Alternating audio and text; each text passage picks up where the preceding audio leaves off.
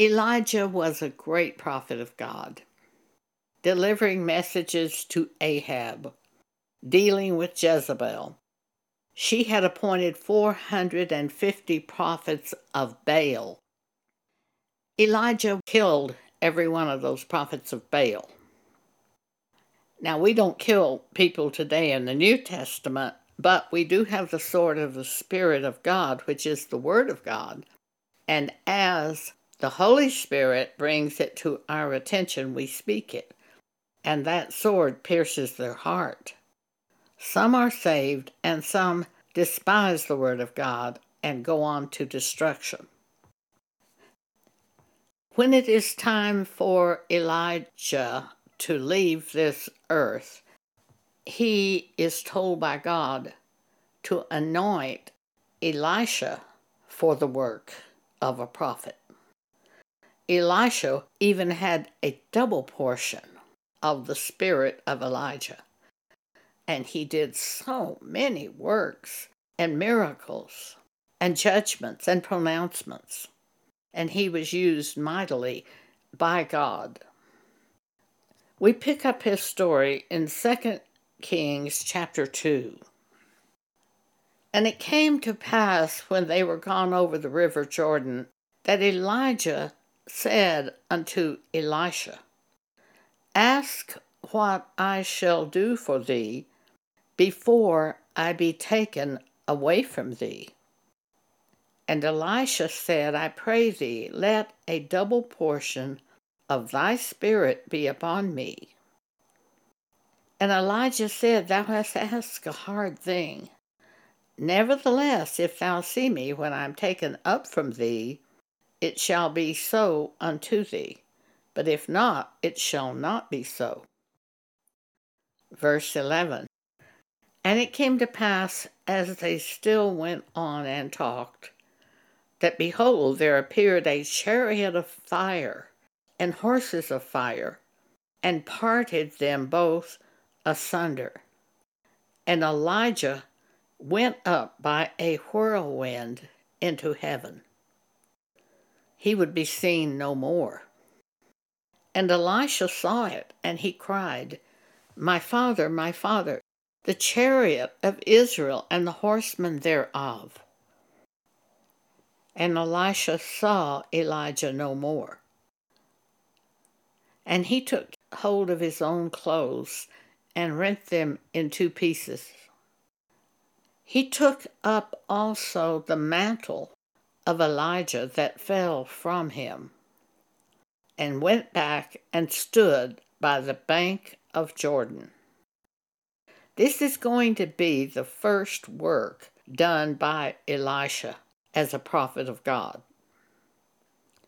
Verse 14, and he took the mantle of Elijah that fell from him, and smote the waters, and said, Where is the Lord God of Elijah? And when he also had smitten the waters, they parted hither and thither, and Elisha went over Jordan, through the banks of Jordan, through the middle of Jordan, and the waters had parted from Jordan.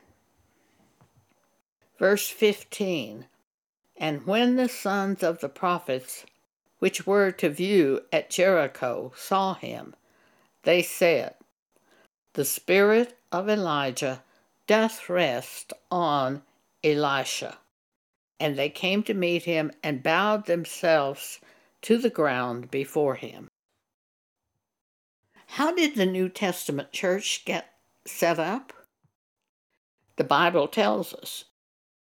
If you will look at Ephesians chapter 4, you will see Jesus from heaven after the crucifixion and resurrection. You will see Jesus setting up the New Testament church. Ephesians chapter 4, verse 8. When he, Jesus, ascended up on high into heaven, he led captivity captive and gave gifts unto men. Verse 11. And he gave some apostles, and some prophets, and some evangelists, and some pastors and teachers, for the perfecting of the saints, for the work of the ministry, for the edifying of the body of Christ. From heaven, Jesus calls his ministers, just exactly as he called Paul from heaven. Acts chapter 9. At this period of time, Paul is called Saul.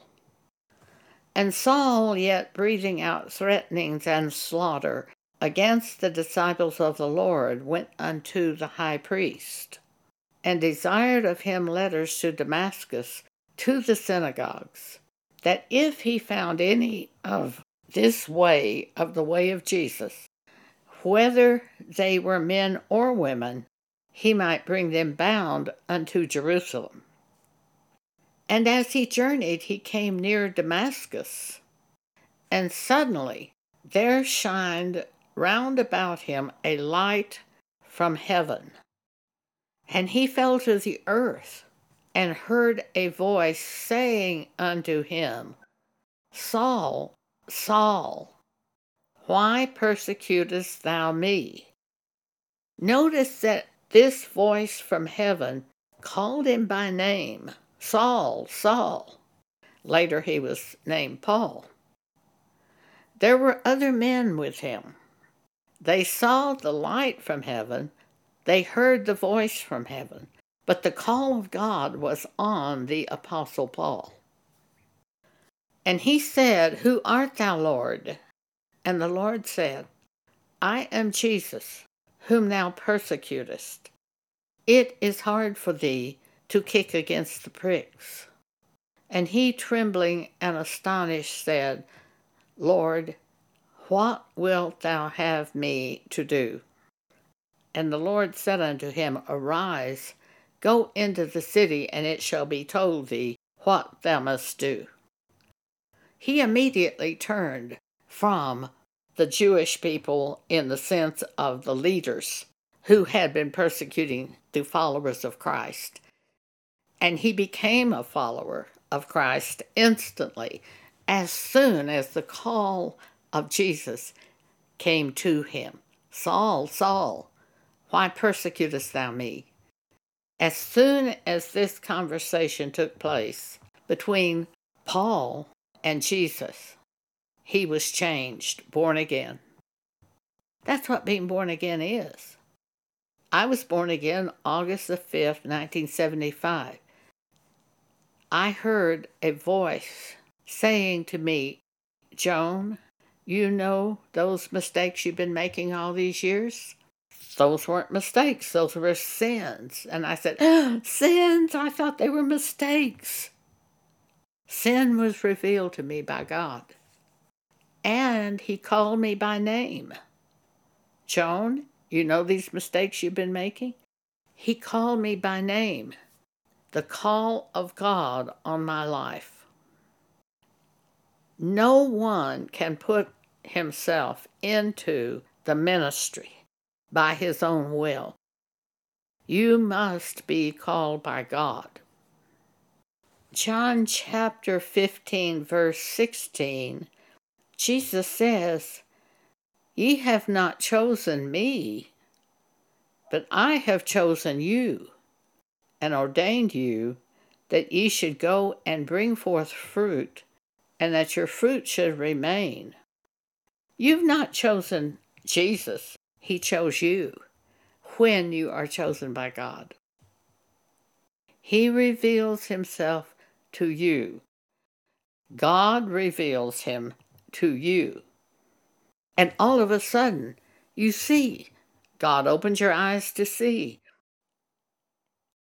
And you believe because God gave you the ability to believe at that point. And that is being born again. And you're instantly changed by God. You don't work to change. You're instantly changed. Now, we learn things as we go through the years. And God reveals additional things to us. And we live in those things. and we're changed from within by the Holy Spirit. But this is not like making a New Year's resolution. I had a woman come to me at church one time. This was after I'd already gone on radio. She came to me at church and she said, "I want to do what you do." I was shocked. I said, "You do?" I really couldn't imagine anybody wanting to do these things that I was called to do. You must be called by God to be a minister. It is God who ordains you and anoints you, not man, not yourself, not another preacher. It's God. You must be called by God. Don't touch it unless you're sure you are called by God. After God took Elijah the prophet off the earth and anointed Elisha in his place, the young prophets came to Elisha and asked if they could go hunt Elijah. 2 Kings chapter 2. And they said to him, "Behold now, there be with thy servants 50 strong men. Let them go, we pray thee, and seek thy master. Seek Elijah, lest peradventure the Spirit of the Lord hath taken him up and cast him upon some mountain or into some valley. Let us go hunt Elijah." Now Elisha knew Elijah was taken up into heaven. He saw the chariots of fire. So he knew Elijah was removed from this earth. So he told these young prophets, "Ye shall not send out to hunt for Elijah." Verse 17, "But when they urged him till he was ashamed, he said, Go ahead and send." And they sent therefore 50 men, and they sought for Elijah 3 days, but found him not. And when they came again to Elisha, for he tarried at Jericho, he said unto them, "Did I not say unto you, Go not?" There are some times that God will tell us something, and we just kind of insist on our own way. And if we do that enough, God will let us go in our own way, and things don't work out well when that happens. The thing to learn is, when you hear from God, do it. There is no counsel against the Word of God. So if God gives you a word, and you're sure it's God, there's absolutely no counsel against it.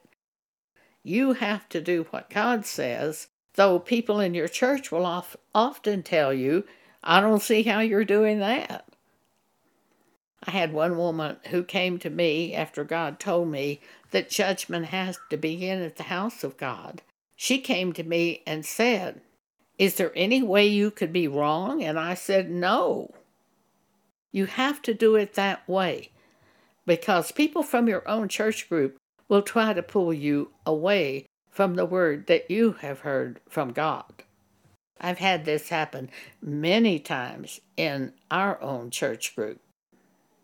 In the New Testament church, Jesus says to us, Acts 1, verse 8, "But ye shall receive power after that the Holy Ghost is come upon you. And ye shall be witnesses unto me both in Jerusalem and in Judea and in Samaria and into the uttermost part of the earth." You'll be witnesses to Jesus after the Holy Ghost comes upon you. It's not that you go to a class at church to learn how to witness. Years ago, I was at a copy shop where they make copies of materials for you. I was waiting to use the Xerox machine when a little man came up to me, a little old man, probably in his 70s, and he said to me, "Little lady, You didn't happen to park behind that green and gold car out there, did you? And I said, no, sir. He said, well, that's a Baylor car. I said, yes, sir. Baylor is a Baptist university at Waco, Texas. I was living in Dallas. It's a Baptist university, and their colors are green and gold. This is how he introduced himself to me. And then he said, you don't happen to be a Christian, do you? Well, I had been born again about 6 weeks before this happened, and I was so excited. And I said, oh, yes, I am. And he said, oh, heck. I just joined the witnessing class at First Baptist Church, and you are the first person I chose to witness to. That is not the way we go about witnessing.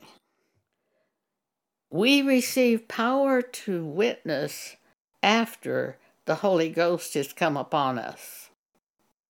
Now, this is not a one-time thing that the Holy Ghost comes upon us. He lives in us, but he brings to our mind various things. And when he does that, we have the power to witness. For example, I was playing golf with two women, one a Church of Christ member, the other a Methodist. As we walked along the golf course, the Methodist woman began talking to me about people who judge other people. Instantly, the Holy Ghost came upon me and brought me words to speak. And I said to her, if you judge someone is judging, aren't you judging? She went, ah!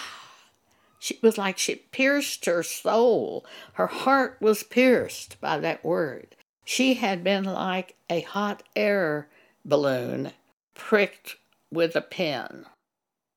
That is the Holy Ghost coming upon you. In 1982, God told me the time is come that judgment must begin at the house of God. He showed me things that 4 or 5 big-time ministers were doing. They were television, radio ministers, and things they were doing that were wrong. And I had to try to get messages to these ministers. When I could not get the message to them, I broadcast the message on my radio broadcast, which went from coast to coast. I named them by name and told what God had shown me that they were doing that was wrong. Then they got the message. I went to Seattle for a meeting, and the radio station manager was outside the meeting room door, and he said to me, Joan, you have many good messages. Just speak those messages. If you continue to speak these judgment messages, I don't know what's going to happen to you. We may have to put you off the air. At that second, the Holy Ghost came upon me, and I said to him, George, if I don't speak the message that I believe to be from God, then I don't have a message, and I may as well be put off the air. See, that's the power of God. Any time that the Holy Spirit rises up in us to speak, whether it's a scripture or a concept, we speak, and that's the power of God to witness to the truth of God. So Acts 1, Jesus says, but ye shall receive power. After that the Holy Ghost is come upon you, and ye shall be witnesses unto me, both in Jerusalem, and in all Judea, and in Samaria, and unto the uttermost part of the earth. We don't try to be a witness. We speak that which God brings up to our mind. And when we speak that and yield to the Holy Spirit, we are a witness. and the work of God is done. Thank you for allowing me to speak with you today.